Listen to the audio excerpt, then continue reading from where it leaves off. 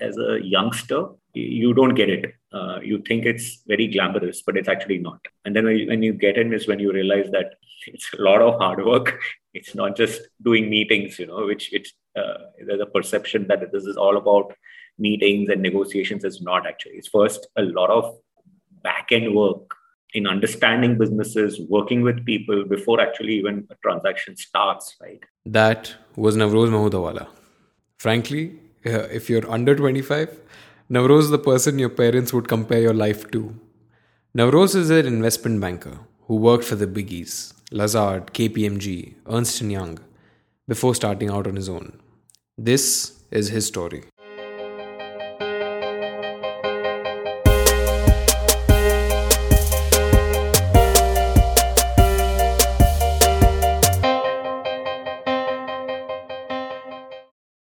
Hello there and welcome.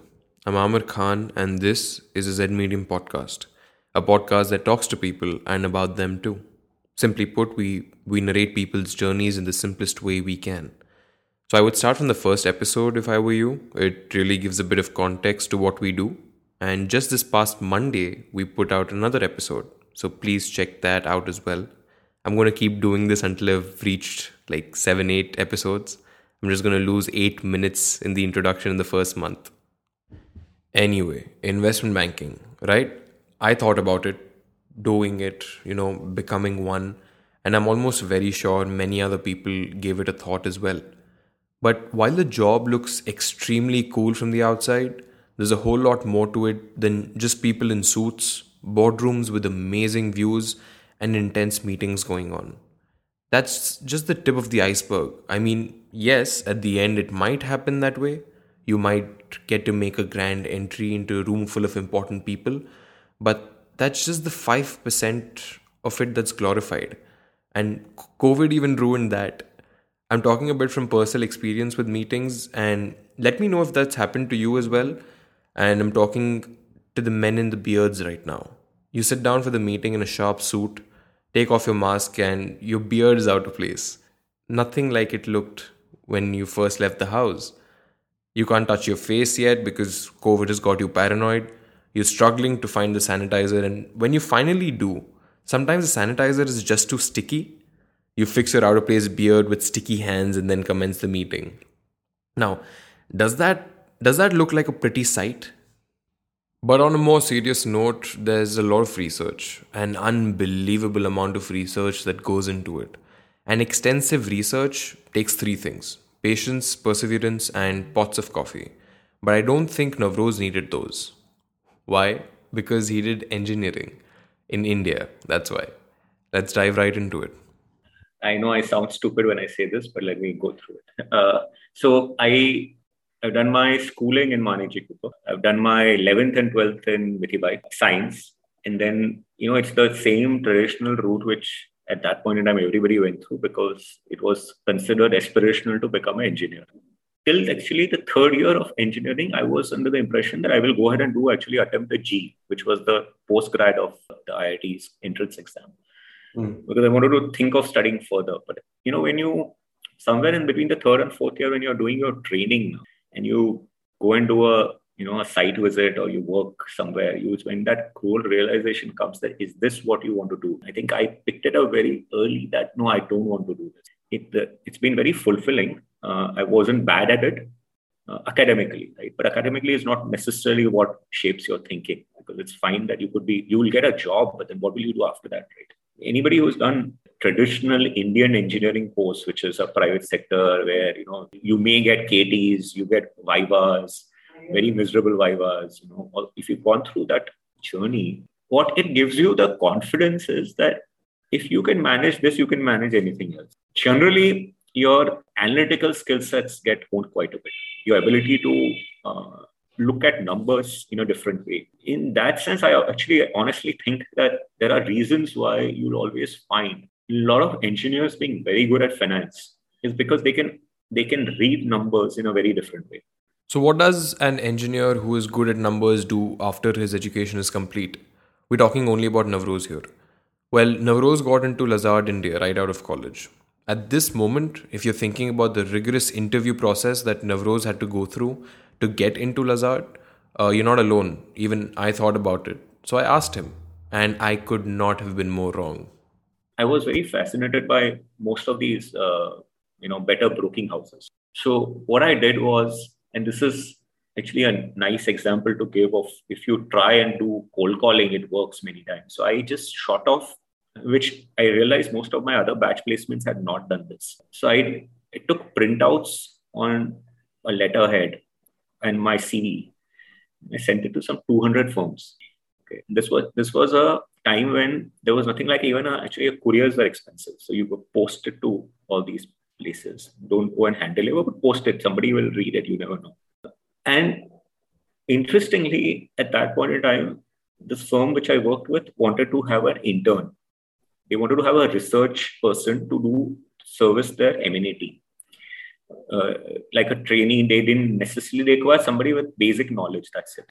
One of those guys, he picked it up and he said, "Why don't you come and meet me?" And I was quite surprised because that Lazard was a very well-known firm, and why were they calling me? But for some reason, there was that slot available, which was like a junior analyst kind of a profile. I was fine. Cold calling? Cold calling? Even though that's not something that would necessarily work in today's day and age, you never really know. Could you get into an Amazon, a PwC, a Tata today just by cold calling? Well, let's say you got in. You're in a place where thousands of people would love to trade with you for the job. Would you leave after only a year and a half? There was one of my bosses whom I used to work with. He was actually starting a small advisory firm.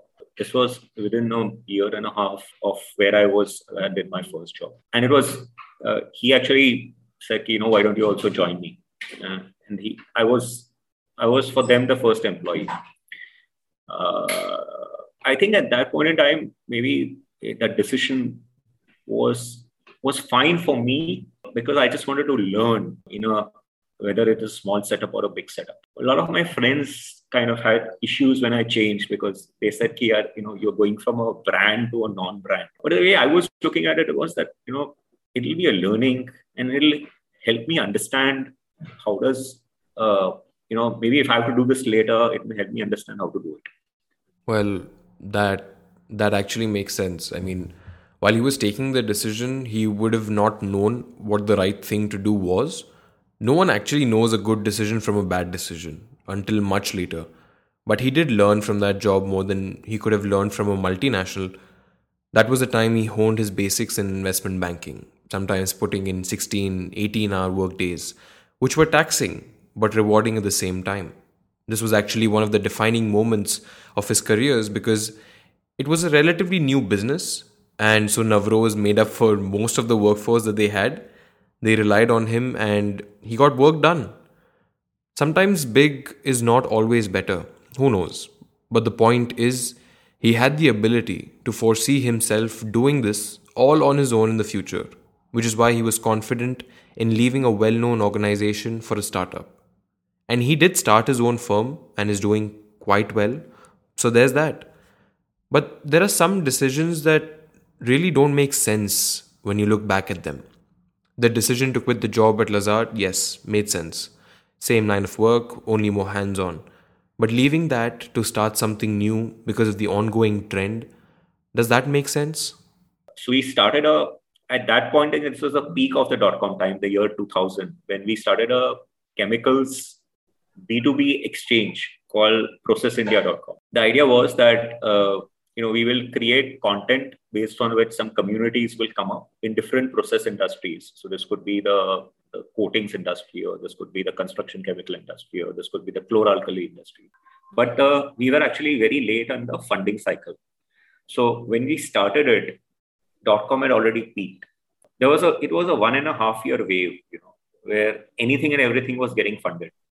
When we actually went live, we took literally 4 months to create the portal. And then we went live and we started approaching investors. It was already, kind of a down cycle had started. Things were in the US had gone down. The 1-year-old startup had failed because of a lack of funding. Now, Rose didn't want to borrow money from his parents and so started looking for another job. Coincidentally, some of his Lazard colleagues were now at KPMG.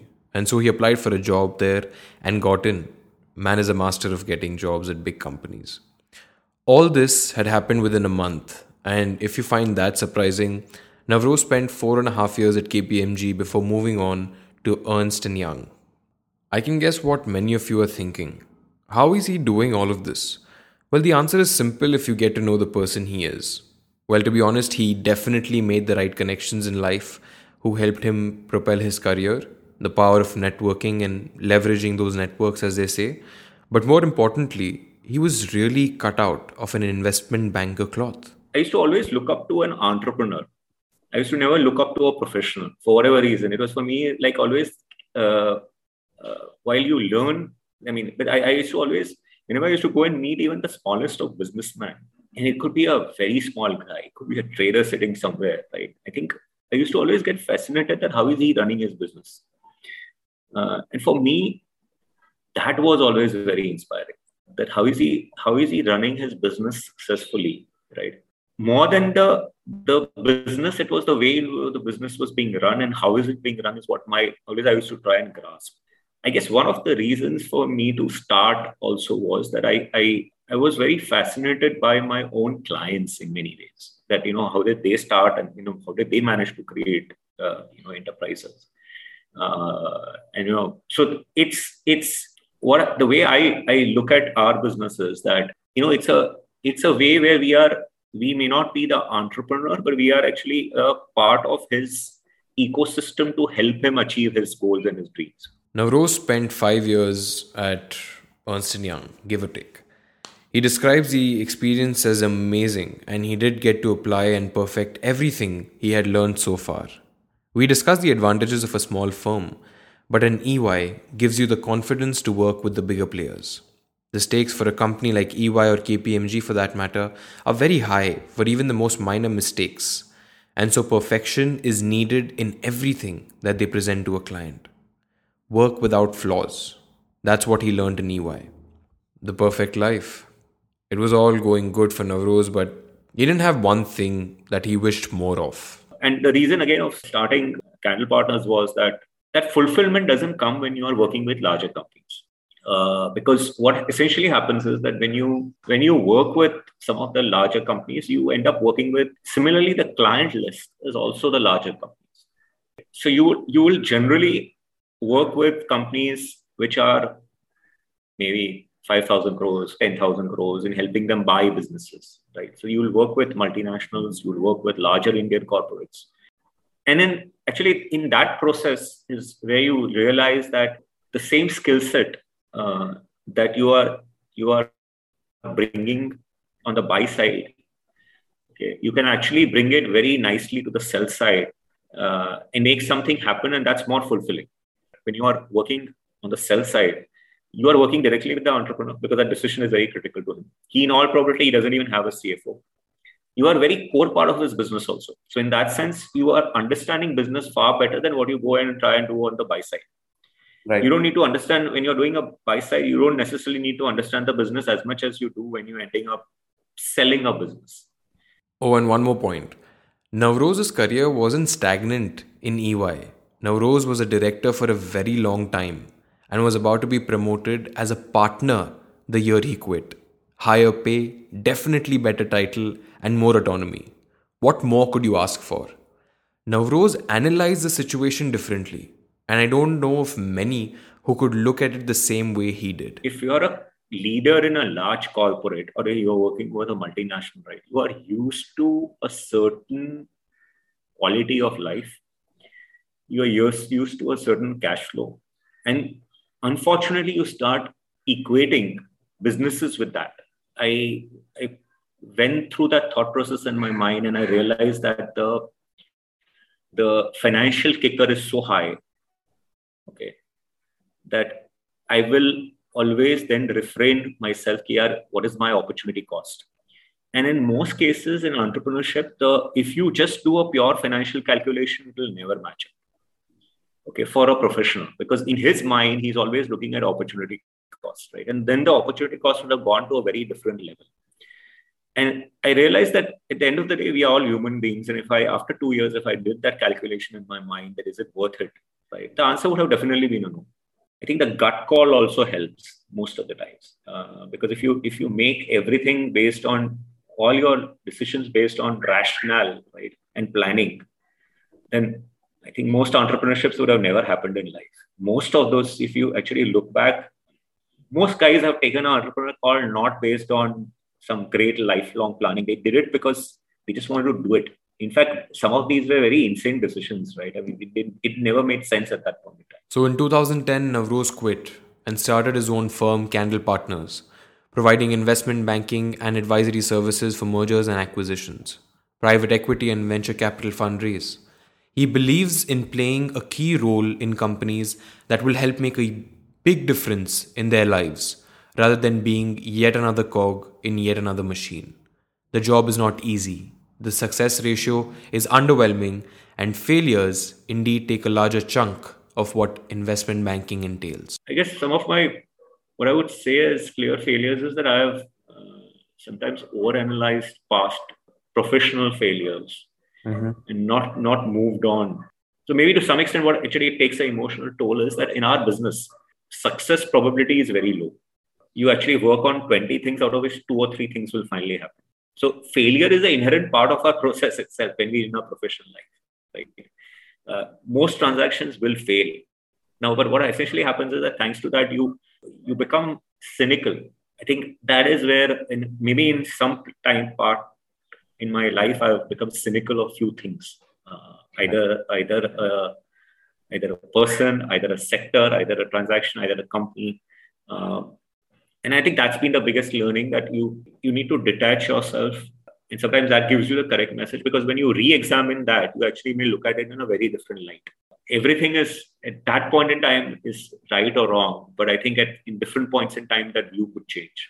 Wow. What essentially happens is in our transaction, we typically have a 6 months to a 1 year journey of a deal. Okay, sometimes it's even more, right? Because you fail in one, you sometimes become judgmental on something else, right? Now that should never happen, because you're actually taking the baggage from one place to another. You have to do justice to that second process also, which is going simultaneously. You do justice to the third process also and give it equal importance. And that's how finally, as long as you're giving the relevant importance and respect to that process, the people who are behind that will also respect you. So there are a lot of things when things have not worked out, but these are friendships for lifetime, because those guys still knew that you at least did your best. Navroz is great at what he does, and he enjoys it. Combine your passion and something you're good at, and that's what he has. His journey is not as simple as it was made out to be. The cold calling would have never led to anything. The failed startup could have taken off. EY or KPMG would have rejected his application. But there's a path that's written for you that no one can interfere with. For all the aspiring investment bankers and finance professionals out there, Navroz has this to say to you. So it's a great career. It's a career which gives you what I call distilled wisdom. Okay, so very rarely people are fortunate enough to get distilled wisdom, is because you could be an analyst or an associate in our business, and you will be sitting in front of an entrepreneur who's done this for 30 years, and he'll tell you something about his business. Typically, understand that we are coming in at a slightly more mature life cycle of the entrepreneur. So he's raising capital when he's grown the business to a certain level. Mm-hmm. And his understanding is very high of that business, right? Or he's selling the business where he's at his peak, right? So what you get at that point in time from him about his company and about his business is potentially something which you will never get, even if you read for 200 hours in that 1 hour discussion. If you like that episode and want to receive latest updates, go on to Instagram and LinkedIn and follow us, Z Medium. And yes, please share this with others, because next up we have Selo Rathete, a well-known businessman from South Africa, and here is a snippet from that conversation. So when I grew up, I wanted to be a medical doctor, but things did not go the way I wanted or I thought I would be. We grew up under different conditions, and South Africa at that time was under apartheid government. you could not have gone to the institution that you aspired to go to. And then you end up doing what's available to you. And most of the Black children of our age or youth end up doing things that they were never ever thought of laying their hands on. But God is always gracious. There are some who succeeded and some who end up getting into there. Stay tuned and goodbye for now.